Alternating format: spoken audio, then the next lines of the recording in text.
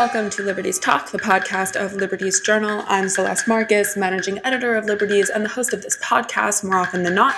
Although for this episode, Leon Wieseltier is hosting, and he is joined by the very excellent Michael Kimmage, who is a professor of history at Catholic University.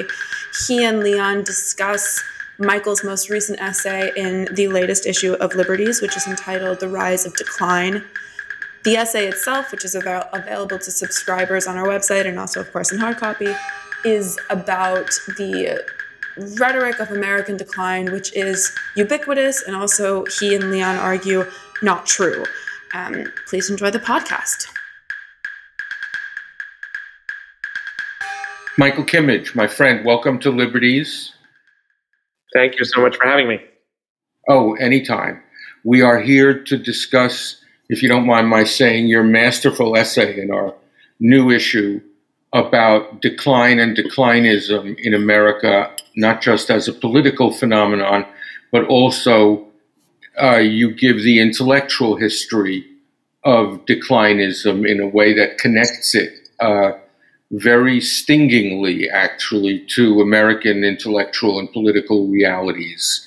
So let's talk about this awful subject. I was recently at a conference in Amsterdam, an international conference of philosophers, politicians, blowhards, who I think are not the same as philosophers, but some of our listeners may disagree, from various countries, and many of them seem to agree that in some historically significant way, the United States is over, in the sense that it is irreversibly in decline and will no longer occupy the position that it did on the world stage. And moreover, they not only believed this, they articulated this belief gleefully. There was a certain amount of schadenfreude about the troubles that our country has been experiencing, and they seemed liberated by the prospect of America's weakness. What do you think about that? Well, I think it resonates with many experiences I've had over the last year, sort of anecdotal, informal, but also intellectual. I can't say how often I've heard conversations among friends about what kind of citizenship, in addition to U.S. citizenship, would you like to have when the sort of house comes down, as if that's going to happen in the next 6 to 8 months. And that's an informal matter, but it's replicated across the intellectual spectrum with constant references to decline. I think we can address many of them in the course of this conversation, but just one that sort of comes vividly to mind was an overheated piece about the cultural significance of The Sopranos and why young people are watching it again. And this was in the New York Times Magazine. It just took, the sort of onset of decline for an absolute given in American culture, in American political economy, in American life. So it's clearly a thesis statement that's very prominently out there. And what intrigues me about it is that it's there on the left, it's there on the right, and it's also there at the political center. So in every direction you look at the moment, this is what you're hearing.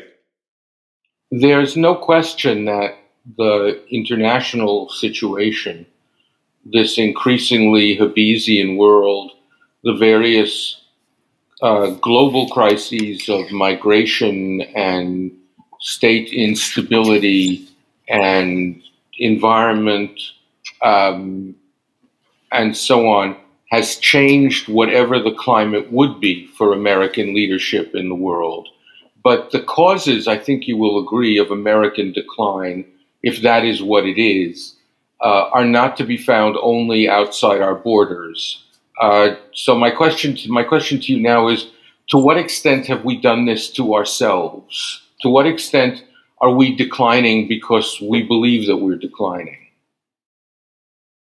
Well, I would say to a great extent. I'll just touch briefly on geopolitics or foreign policy, since you mentioned it at the beginning of your question. And I think that what's an objective reality is that relative to where the United States was in the world in 1995, it's not as powerful a country. It's not as as prominent, and that's for the simple reason that a few other countries have risen up. Mainly one, yeah. Well, meaning that, sort of China is now a sort of major economic presence.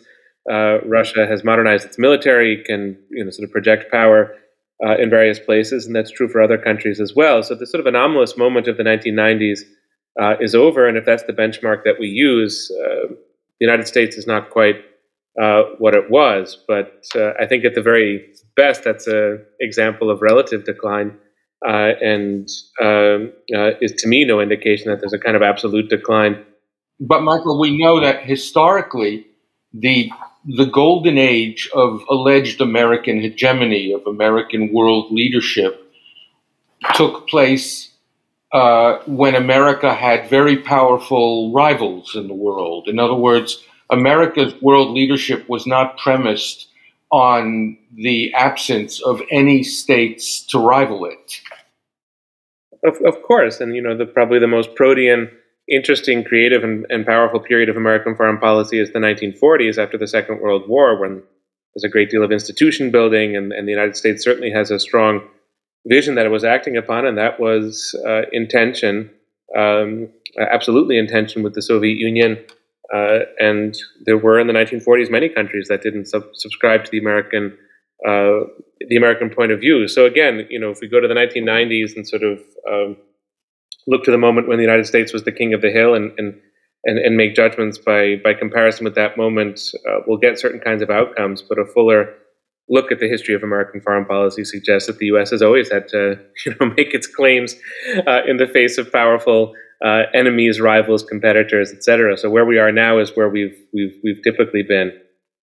Of course, the declinists among us, and as you point out, they're to be found in every camp, they are not merely arguing that we are declining as a factual matter. They are making a deeper argument to the effect that American leadership, American centrality in the world was illegitimate, that for people on the right, it violates Washington's farewell address, and for people on the left, it was a form of imperialism. And so what we're witnessing is not just, as I say, a historical judgment about the relative advantages of states in the world right now, but also a philosophical view of what America's role in the world should be. I think that's very true, and I think that is, you could say, the inner appeal of decline or declinism. If it were just a question of sort of a relative readjustment vis-a-vis other great powers, that's interesting, but it doesn't give you the kind of storyline that people are indulging in at the present moment. I think that to develop your point, there's an element of self-flattery in the declinist outlook. In a sense, the country is declining because what I'm saying it should be doing, it's not doing, or it's declining because my sort of preferred political precepts are not ascendant. And so there's very often a kind of oddly, in a way, a kind of egotism to the declinist hypothesis. It becomes a statement of a world that's sort of not satisfying your expectations for it, or a country that's not satisfying your expectations for it. And you use the term schadenfreude. I mean, there's a kind of joy in the declinist outlook. You said a moment ago, it emancipates people. It sort of frees them from, I suppose, having to take responsibility for the status quo or sort of existing institutions. And that's liberatory, but by no means does that suggest to me that these arguments are correct or even in most cases admirable. To paraphrase Ambrose Bierce, decline can be defined as your failure to execute my foreign policy. Precisely. Yeah. Tell us about your understanding as you write them up in your essay of the causes of decline. I start with the essay. I start with the figure of Edward Gibbon. And the reason I do is, well, first of all, he's he's always a wonderful author to read, and probably the greatest writer to have ever addressed the topic of decline. But I start with Gibbon because I felt like in the American debate, it's enormously fuzzy, and there's no sense of definition. There's nothing tangible when people speak about decline. They are sort of plugging in their own variables and their own equations willy-nilly. And so we do get this kind of personal egotism that's often masquerading as profound thoughts about where the country is going and what the nature of its culture and politics is. And Gibbon I found very helpful because he does provide something of a framework for understanding decline, or at the very least, the decline of the Roman Empire. And for Gibbon, there were three elements. There was imperial overreach. I think that's the most familiar one, the one that we're likely to associate with Gibbon, an empire that grows too large, difficult to defend, is expensive to defend. Assuming for a moment that the United States has been an empire, but we'll leave that aside.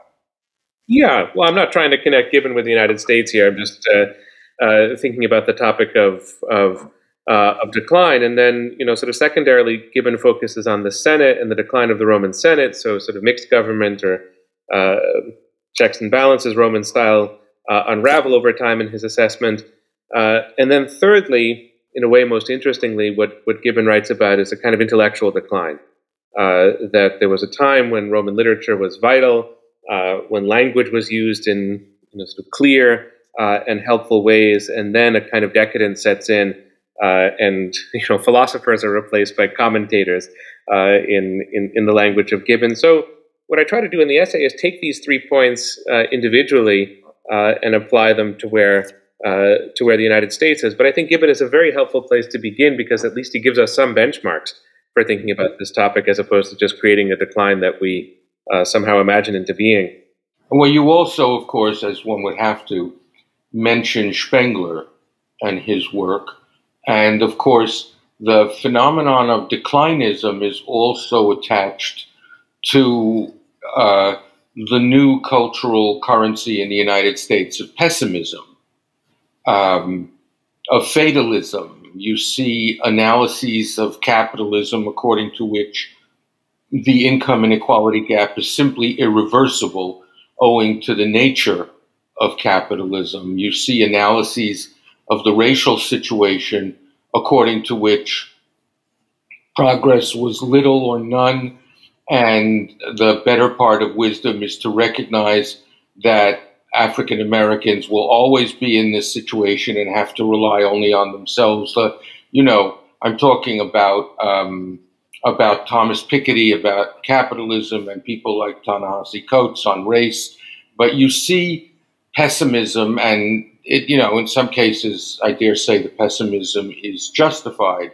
But I think you would agree that pessimism as a mood can be very counterproductive or self-fulfilling. Yes, it's a kind of intoxicant, and that's why it is very helpful to go back to Spengler. I mean, I think I do see Spengler and Gibbon as contrasting figures in this regard. Gibbon is a remarkably lucid and in his own right kind of an optimistic thinker. The very final paragraphs of Decline and Fall, Gibbon's Decline and Fall, are about progress, actually, and how progress emerges from the wreckage of the Roman Empire. So he writes about decline in part because he wants to understand progress, whereas Spengler is a mystic and, in some respects, I think kind of unreadable in German and English when the books came out. Now, he's one of these figures that one kind of refers to as a tagline, but it's hard to make one's way through the books. But I think what he does is make a intoxicant out of decline. It equates with profundity. Everything sort of pales by comparison. And then to be an Enlightenment optimist, having read Spengler, it starts to feel sort of improbable. So in that sense, Spengler, I think, is a kind of, he's a kind of presiding spirit of our present moment, that there are a lot of Spenglerians out there on the left and the right, because this mood is both sort of categorical and can seem wise, or sort of seem wiser than the alternatives, although I wouldn't say that that's the case. And in terms of the American lineage or genealogy of pessimism, despite the stereotype of the United States as an optimistic, forward-looking country, we have Henry Adams in the 1890s and thereafter, writing with great intelligence, often with brilliance, about decline. He often used the word entropy, a kind of energy exiting the system, and the world is spiraling toward greater chaos and violence and disintegration. Yeah, and he, is validated to a degree when the First World War breaks out. and the mood in the West changes in terms of the balance of optimism and pessimism. But there's a lot of political ugliness that accompanies the pessimistic outlook in Adams, the anti-Semitism, the sort of fears and hatreds of modernity, etc. But he's a very eloquent voice in the kind of American pessimistic tradition. And then I think also, and certainly relevant for our discussions now of foreign policy, is George Kennan. That especially in his diaries and some of his more private writings is unbelievably pessimistic. Once said that he would rather live in Siberia than live on Fifth Avenue.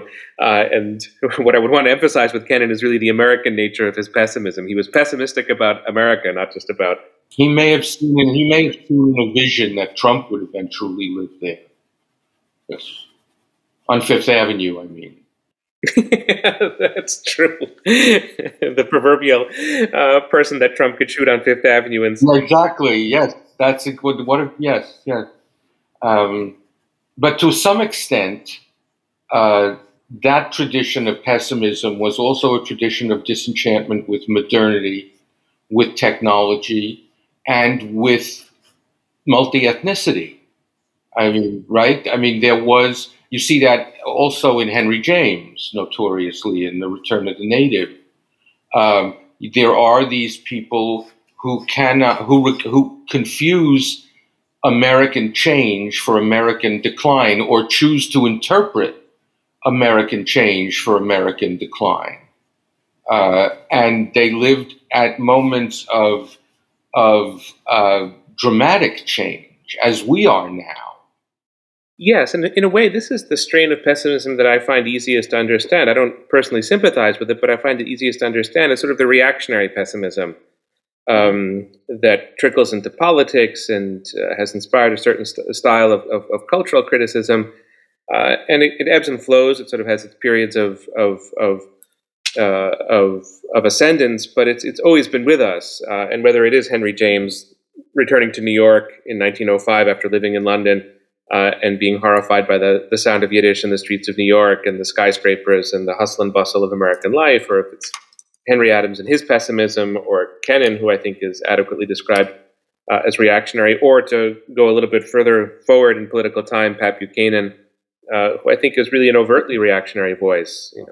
Anti-immigration, modern America is an affront to him, and he tries to think his way out of American modernity. But what's intriguing about our present moment is that we don't just have this familiar reactionary pessimism, we have a kind of progressive pessimism. And that to me seems really quite new. I find fewer precedents for that back in the 60s or back first half of the 20th century. I think it's much harder to find.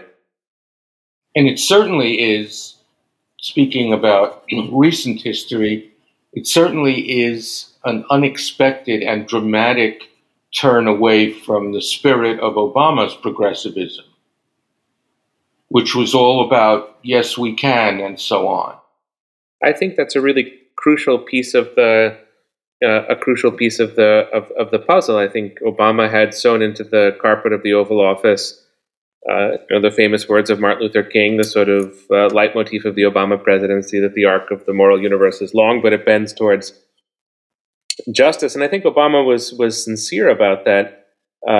He presented problems that could be overcome. You have that famous, sort of irritating but famous phrase of Bill Clinton's that there's nothing wrong with America that can't be solved by what's right with America. And, I think Obama was more eloquent than that, but it was sort of that idea. And that idea in 2008, when Obama was elected, certainly on the left side of the political spectrum, despite the financial crisis and the after effects of the Iraq War and such, I mean, that sort of progressivism was a very plausible proposition in 2008. And I don't know exactly when and how it dissipates, but it does start to dissipate well before Trump is elected in 2016. And now it's sort of exploded. I think it's almost hard to find progressive voices at the moment who aren't. Some of it, of course, has to do with Obama's performance as president, which was rhetorically of the highest order, but otherwise left a lot to be desired for progressives and liberals. To be sure, yeah. He bridged a kind of a divide in the Democratic Party that once he was in power was much, much more difficult to bridge. And that sort of there's a kind of crack up that occurs in the progressive world under Obama, and it has to do with things that his presidency did not deliver, and I think also to a degree with the state of the world from 2008 to 2016, which has, the second Obama term in terms of international affairs is full of reverses, setbacks, difficulties, catastrophes, the reversal of the Arab Spring, all of that. I think it just sours the mood. Your use of the term crack up, I think, is really to the point. I mean, let's talk a little bit more about declinism as confusion about change. One of the things that has been apparent to me is the enormous impact of the technology, but I don't just mean the technology as a technology, but upon its impact upon human attention, upon the emotions, upon personal relations, upon politics, the acceleration of everything, the new prestige of anger in our society, of the most vicious kind of spontaneity, as if a person's best thoughts are her first thoughts. And then if you look at the intellectual scene, you see a crack up in that ideas that used to go together no longer go together. And various new groupings are discussed or formed that take ideas from the left and the right, and not in the old practitioner sense of best practices, we'll just learn from anything that works kind of thing. I mean, there is some deep sense in which the right has had a breakdown, the left has had a breakdown, the distinction between liberalism and progressivism has now been erased, and so on. And it is very hard for people to find their bearings in this landscape. My question is, don't you think? I find myself sympathizing with a lot that you describe, and in the essay, I sort of land on the figure of Václav Havel, who wrote this very remarkable essay in the late 1970s, "The Power of the Powerless," about greengrocers in the communist system who are being asked to put up signs in their shops, and they don't always, as a sort of small act of resistance. And Havel, addresses the question of agency on the smallest level, most individual level, and he builds it into a whole vision of civil society. And what just amazes me about Havel, given that he was a dissident, a political prisoner at the time, there was no sign that the world was going to go his way, is the self-confidence with which he writes about agency and the potential for citizenship. And it is simply intriguing to me, given all that you describe, technological changes, changes in the political spectrum.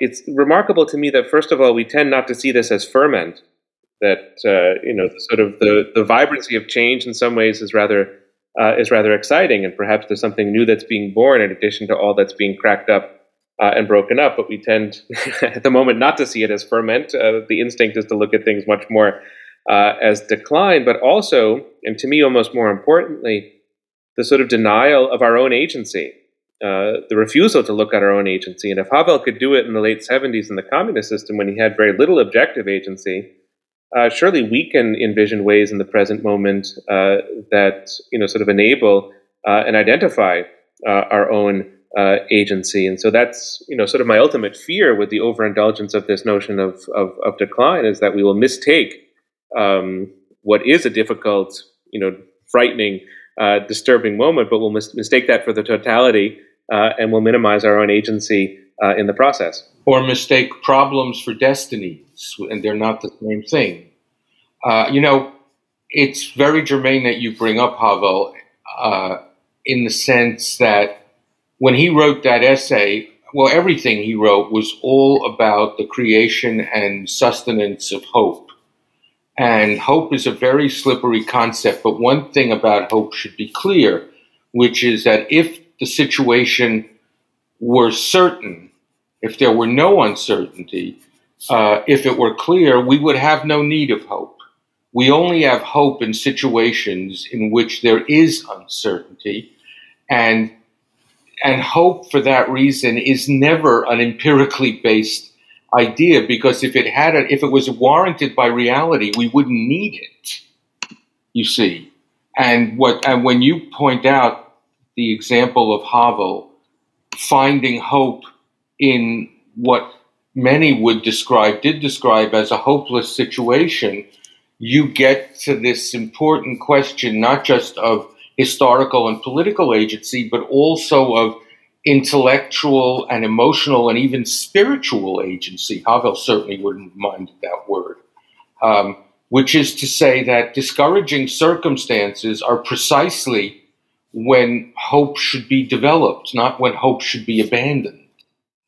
Yes, I think the word spiritual is really the perfect one, because intellectually speaking, if we're honest, in a way none of us knows. I mean, maybe we are on the cusp of some horrific decline. Maybe we will, sort of slide to some catastrophic future determined by climate change or warfare, or maybe the civil war that people sort of glibly speculate about at the moment. Maybe that will come to pass. Or even, by the way, some non-catastrophic state of mediocrity and listlessness. That may all be in our future. It's certainly possible, and it's not wrong to speculate about that, I would say. But what hope enabled for Havel in his life, his sort of personal life, but more importantly in his thought, is it enabled courage. Because why, after all, would you need courage if not to advocate for those things that make you hopeful? And if that axiom is correct, that sort of spiritual axiom, you could say, if that's correct, then the inverse is probably true as well, that the more you sort of build up your own internal sense of decline, I think that will lead in some ways to despair, and at the very best to passivity, but perhaps also just to a kind of submission. You kind of give in to all of the negative trends that you see around you. And very interestingly, this is something that Gibbon himself wrote about. What he couldn't quite believe in the later stages of the Roman Empire was the extreme fatalism that seemed to develop in the political culture of the time. And he writes about earthquakes and natural disasters being interpreted as something that signified the coming end of the Roman political experiment. So, in that sense, I think the stakes are really quite high with how we configure these things, within ourselves and within the culture. But it's the sort of gladiatorial contest between hope and the decline of sentiment. Yeah, I mean, the best formulation of the complex intellectual or human situation that we're discussing was probably the one, now it occurs to me, given by Gramsci, when he described it as pessimism of the intellect and optimism of the will. And that distinction between intellect and will is crucial in times of crisis and confusion. I agree, and it's a specific iteration of this is for me the fatalistic expectation that Trump is going to win the 2024 election. Speak now maybe more from a progressive or kind of liberal point of view, and at that moment, democracy is going to be over. That's it. That's the end of the story. Whereas, I think an alternative way of looking at that is that if Trump does win again, and it's certainly not an impossibility, it's the beginning of the problem, or it's the beginning of the struggle against that outcome, and it's very, very worrisome. The celebration, not just the acknowledgement of a certain pessimism of the will, but the celebration of that. It goes back again to that sort of jubilance, the Schadenfreude you mentioned at the beginning of our discussion. Sort of what a relief, in a way. We no longer really have to be engaged because it's all slipping through our fingers. Some of it, I think, has to do with our sense of the time frame or the temporality of the crisis we're going through. What we are experiencing now, and let's just use for shorthand, let's just say Trumpism, is not an event, it's an era. And it can't be measured in 4-year cycles.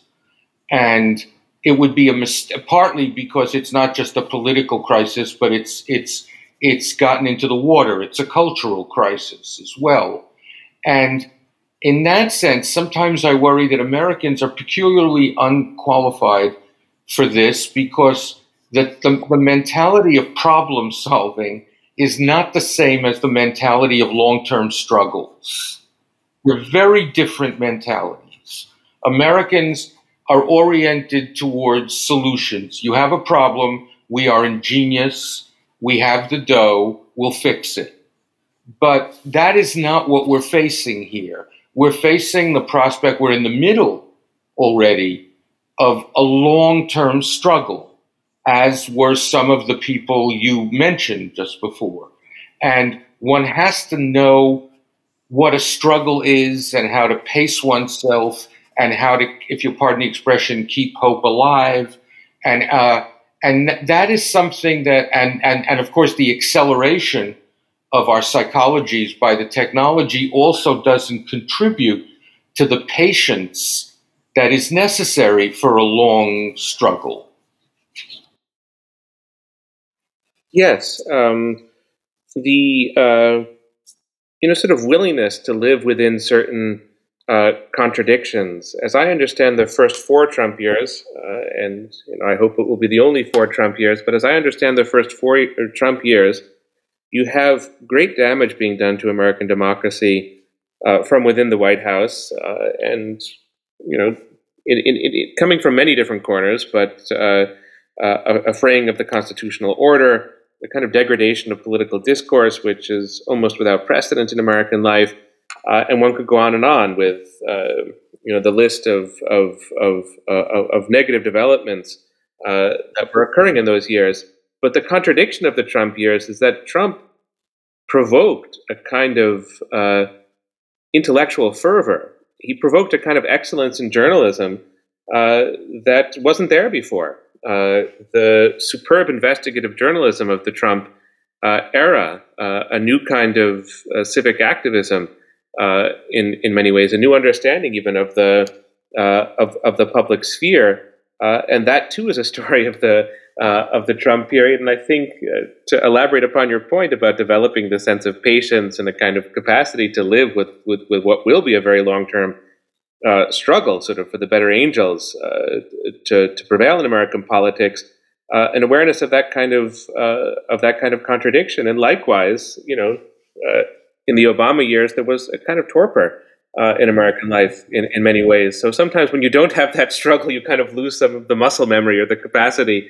to move against it. So I would urge upon us as we contemplate the country's decline, to sort of be as dialectical as possible about it. Perhaps a dip, a kind of moment of decline, is actually a precursor, almost a precondition for renewal. I have to pause to note that Liberties has so far hearted Gramsci and the dialectic. I want to be clear about that. I see your point also confirmed in the kinds of young people, not all of whom make my day, who have decided to run for office at various levels and who have decided to actually turn to the political system. Because I think you will agree that whatever happens, the only instruments of effective change in a country as vast and complicated as ours, when dealing with primary crises such as healthcare and national security and climate change and equality, the only serious instruments of change are political institutions. And one of the things that we have been seeing is, I would have said, a surprising absence of cynicism about politics. We've seen quite the contrary. We've seen people jumping into politics, and that's a very positive development, and that is about a long-term struggle. Yes, it's kind of the Stacey Abrams storyline of the Trump years, and that is very, very true. I mean, I do think that the declinist hypothesis is quite prominent among young people. I think it's prominent among college students and educated younger people at the moment, but it's not so strong that it's constraining the sort of will to participate and to run for office and to make certain investments in the future. But sort of our intellectual culture is, I think, beset with declinism, and that spirit that you're describing, that's there in these sort of younger idealistic politicians who are jumping into the fray. Interestingly, I don't find too much evidence for that sort of optimistic can-do spirit in our intellectual life. Maybe it's not the general spirit of intellectuals, that's possible, but it does seem to be surprisingly thin.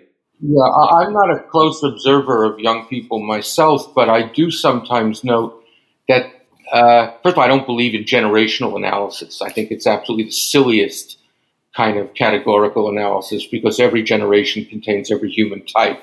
But sometimes I seem to sense that young people oscillate between there's nothing we can do and there's everything we can do. It's a little bit like Beckett's famous line in Godot, I can't go on, I'll go on. And which, of course, is the great, there was a wonderful Palestinian writer, a man called Emil Habibi, who was a real figure in East Jerusalem, even in Jerusalem, and in West Jerusalem too. And he was the author of a novel, a satirical novel, and his protagonist he referred to, and you can translate it in two ways. His protagonist was he called him either a pes-optimist or an optimist, if you see what I mean. Meaning that there was no point in separating the pessimism out from the optimism because the circumstances required, and probably always do require, a mixture of both. So that being an optimist may be the most intelligent way to navigate a chaotic or entropic political and social situation. That seems, that seems very persuasive to me, and I wonder if to translate that into kind of intellectual terms, there's an urgent need for the case for the future, and for the sort of multiplicity of trajectories. I sort of went out in search of authors who are writing about decline and came up with dozens upon dozens of examples. I would be hard pressed, and I think we can sort of pass over pretty quickly the sort of Tom Friedmans and Steven Pinkers and the sort of publicists who traffic in these sort of blandly optimistic narratives. It's not really that I have in mind, but a sort of persuasive case for the anti-declinism. But if you have optimism in the pages of literature, I'm curious what that would look like in a kind of intellectual sense. It won't look like Sally Rooney, I'll tell you that. The best one-word English translation for optimism, it occurs to me, is liberalism. Because, if you consider the American founding, for example, those geniuses, some of whom I agree were slaveholders, those geniuses founded a democratic republic based not on an optimistic analysis of human nature, but on a pessimistic one. They believed in the ineradicability of conflict and interest and faction and limited perspectives from human affairs. And yet, on the basis of what we would describe as a rather bleak view of the human person, or at least not as a glowing view of the human person, they proceeded to found on this view a democracy, which gave unprecedented agency to ordinary individuals. And so you have there the coexistence of pessimism and optimism. So maybe liberalism is optimism. That seems very possible to me. I mean, you could sort of go back in time from Lincoln to the founders. I mean, the notable thing about Lincoln, it's sort of there in the photographs, it's there in the prose, it's certainly there in the life story, is the great melancholy of the man, and the loss of his young child when he was in the White House, the bloodshed that he saw all around him and felt sort of personally responsible for. All of that is there, and it kind of gives that King James, sort of Bible eloquence to his prose and writing and thinking. But of course, you have the Gettysburg Address, which is retrospective to a degree, but is by no means. And my God, 1863 in the wake of Gettysburg, it would have been easy enough to be declinist, but still, he goes onto that cemetery and onto that battlefield and makes a very different kind of statement. In the essay itself, I address the Federalist Papers and the distinction drawn in the Federalist Papers between a government founded on reflection and choice and one that's founded on accident and force. And I think reflection and choice, maybe there too you have a kind of optimism because it's neutral. Reflection and choice might be about dealing with challenges, threats, problems. It might be about seizing certain opportunities. It might be about things getting better, things getting worse. It doesn't rely on either decline or progress, but I'm quite convinced that accident and force work perfectly in the declinist narrative. You're just going to succumb eventually to those things because that's where decline is pushing you.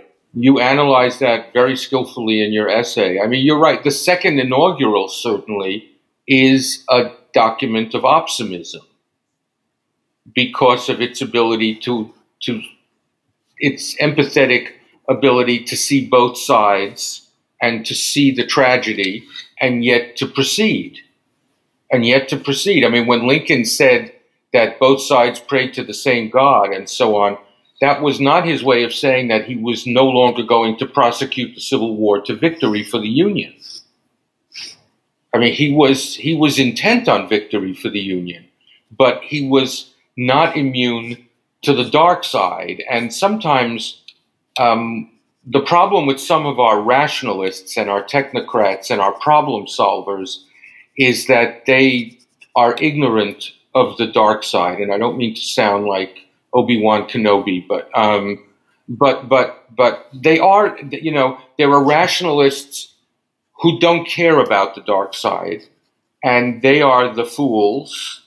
And then there are the rationalists, the great rationalists, who were obsessed with understanding the amount and nature of unreason in the world, because those were the only terms on which they could continue to behave rationally. And the founding fathers, I think, were like that. Lincoln was like that. Freud, Thomas Mann, Isaiah Berlin. And that is, again, it's optimism. It's optimism. I would throw FDR into the mix as well. Why? Explain more a little about that. Well, in part from his experiences with polio.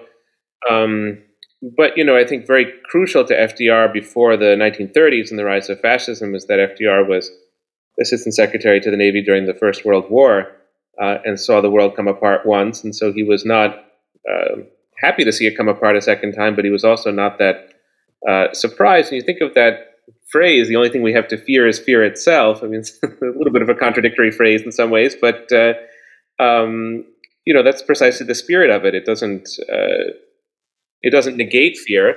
It doesn't pretend that it doesn't exist, but, sort of doing what one can to counter the passivity, the sort of fatalism that's often implicit to extreme forms of fear. And to go into the technocrats just for a moment, the technocratic liberalism that did flourish in the Obama years left liberals, at least, or Democrats, progressives, very ill-equipped to deal with Trump, who's a master of political unreason. I'm sure Trump hasn't read a page of Freud or psychoanalysis, but he's acute in speaking to people's irrational hopes, irrational fears, irrational expectations. American carnage is a curious phrase to use in January of 2017, but one kind of knows what he's up to with that. And so it wasn't a fair fight between the technocratic rationalists and the Trumpian irrationalism. And perhaps if we learn anything in the intervening years, assuming Trump does run again in 2024, to be prepared for that sort of irrationalism is absolutely crucial. So it depends on a ability to look into the dark side And I don't think that we've done. I don't think we've done all the necessary work. I agree with you. And too often it's about anger and condescension and contempt. And, there is a certain basis in reality for contempt for racism and white supremacy and xenophobia and nativism and so on. But contempt will not get you very far. It really won't. Let's take the conversation about decline a little bit closer to policy. One of the reasons that you deplore decline, and I certainly deplore decline, American decline, is not just because I miss what we used to be. It's not just a sentimental objection. It's also because I think it's making us derelict and delinquent in some of our primary duties, both at home and abroad. I believe that we have responsibilities abroad. I mean, almost nobody else believes this anymore, but some of us still do. And our feeling that we can no longer handle this stuff is an alibi for ignoring the responsibilities of power. The more powerless we describe ourselves as being, the less we need to confront the responsibilities of power. And similarly, domestically, one has to ask oneself if we can ever do anything big anymore domestically. It's reached a point where, the great example of this would be the amount of time it took just to get a 9/11 memorial up. But if you look at already we read about, it's been, the ink on the infrastructure bill is still wet. And we're already reading about the enormous difficulties and obstacles and delays and the complexities of the processes and so on. And there is a certain kind of decadence about that kind of bureaucratic paralysis. Michael, let's take our conversation about declinism in America a little closer to the dimension of policy.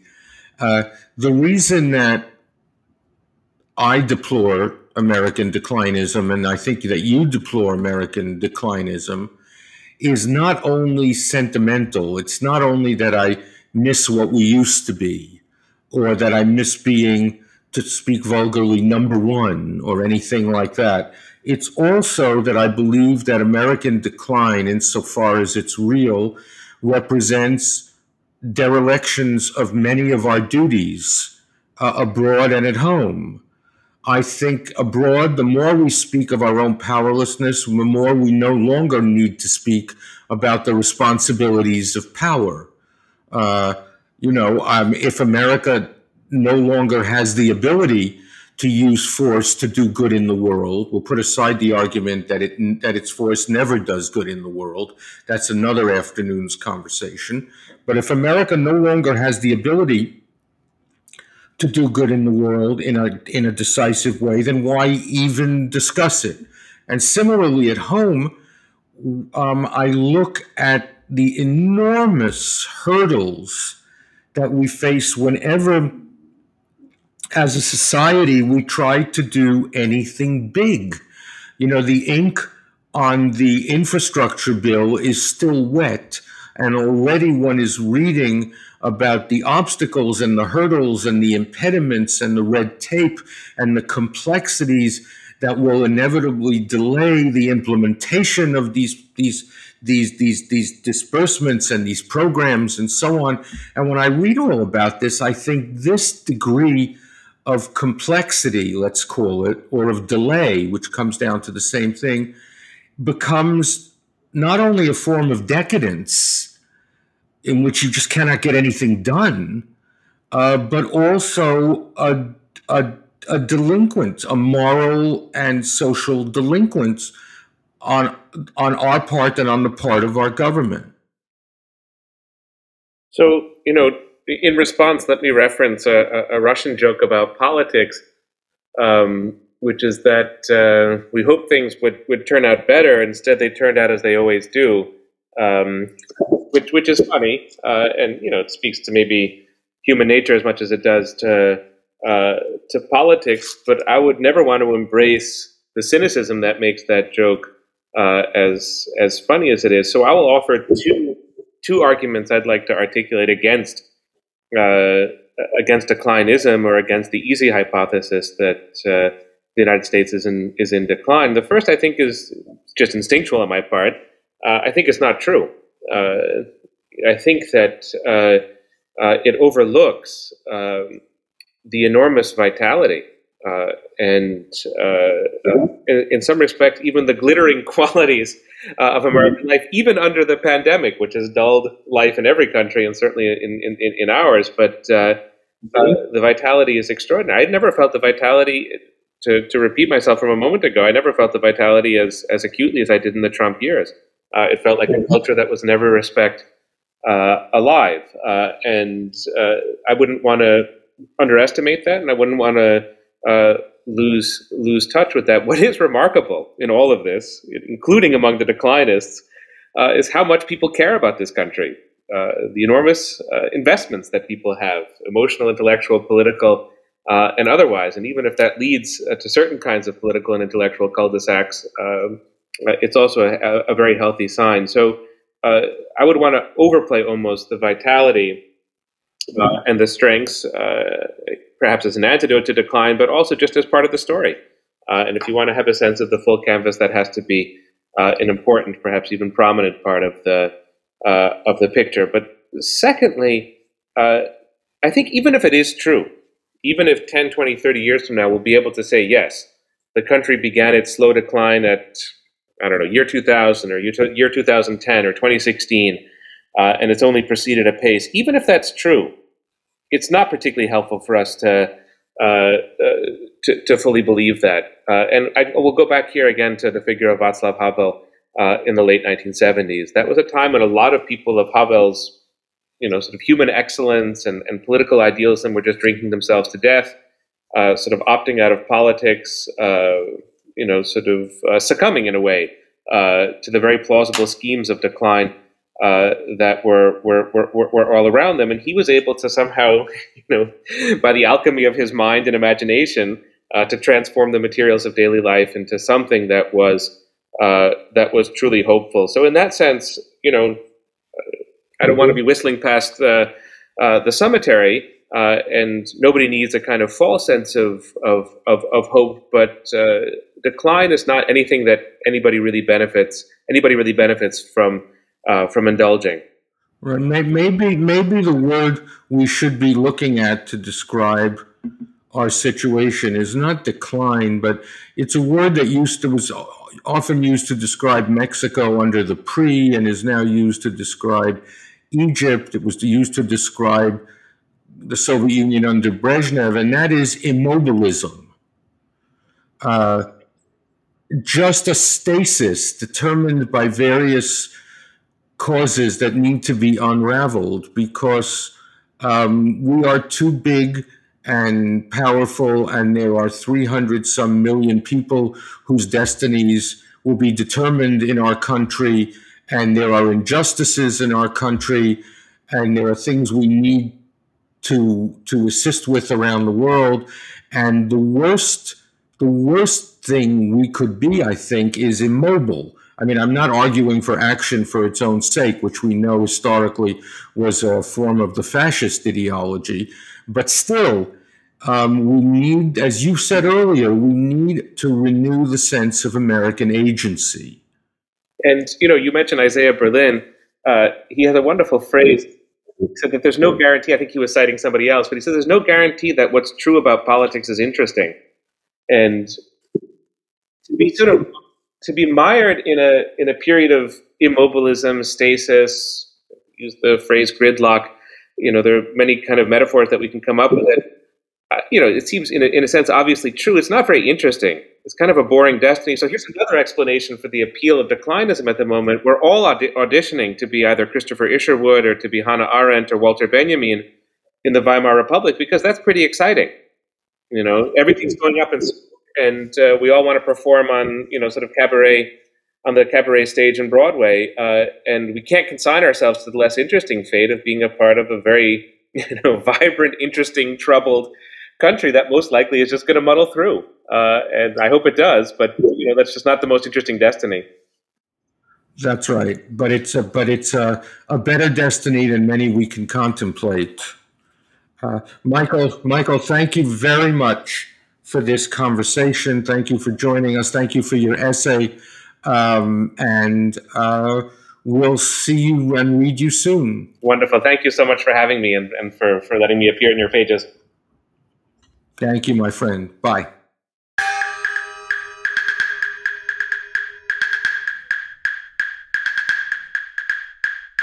Thanks very much for listening. As I mentioned in the intro, the essay is available on our website, and if you are a subscriber, you can read it. If you are not yet a subscriber, head over to the website, libertiesjournal.com, and subscribe.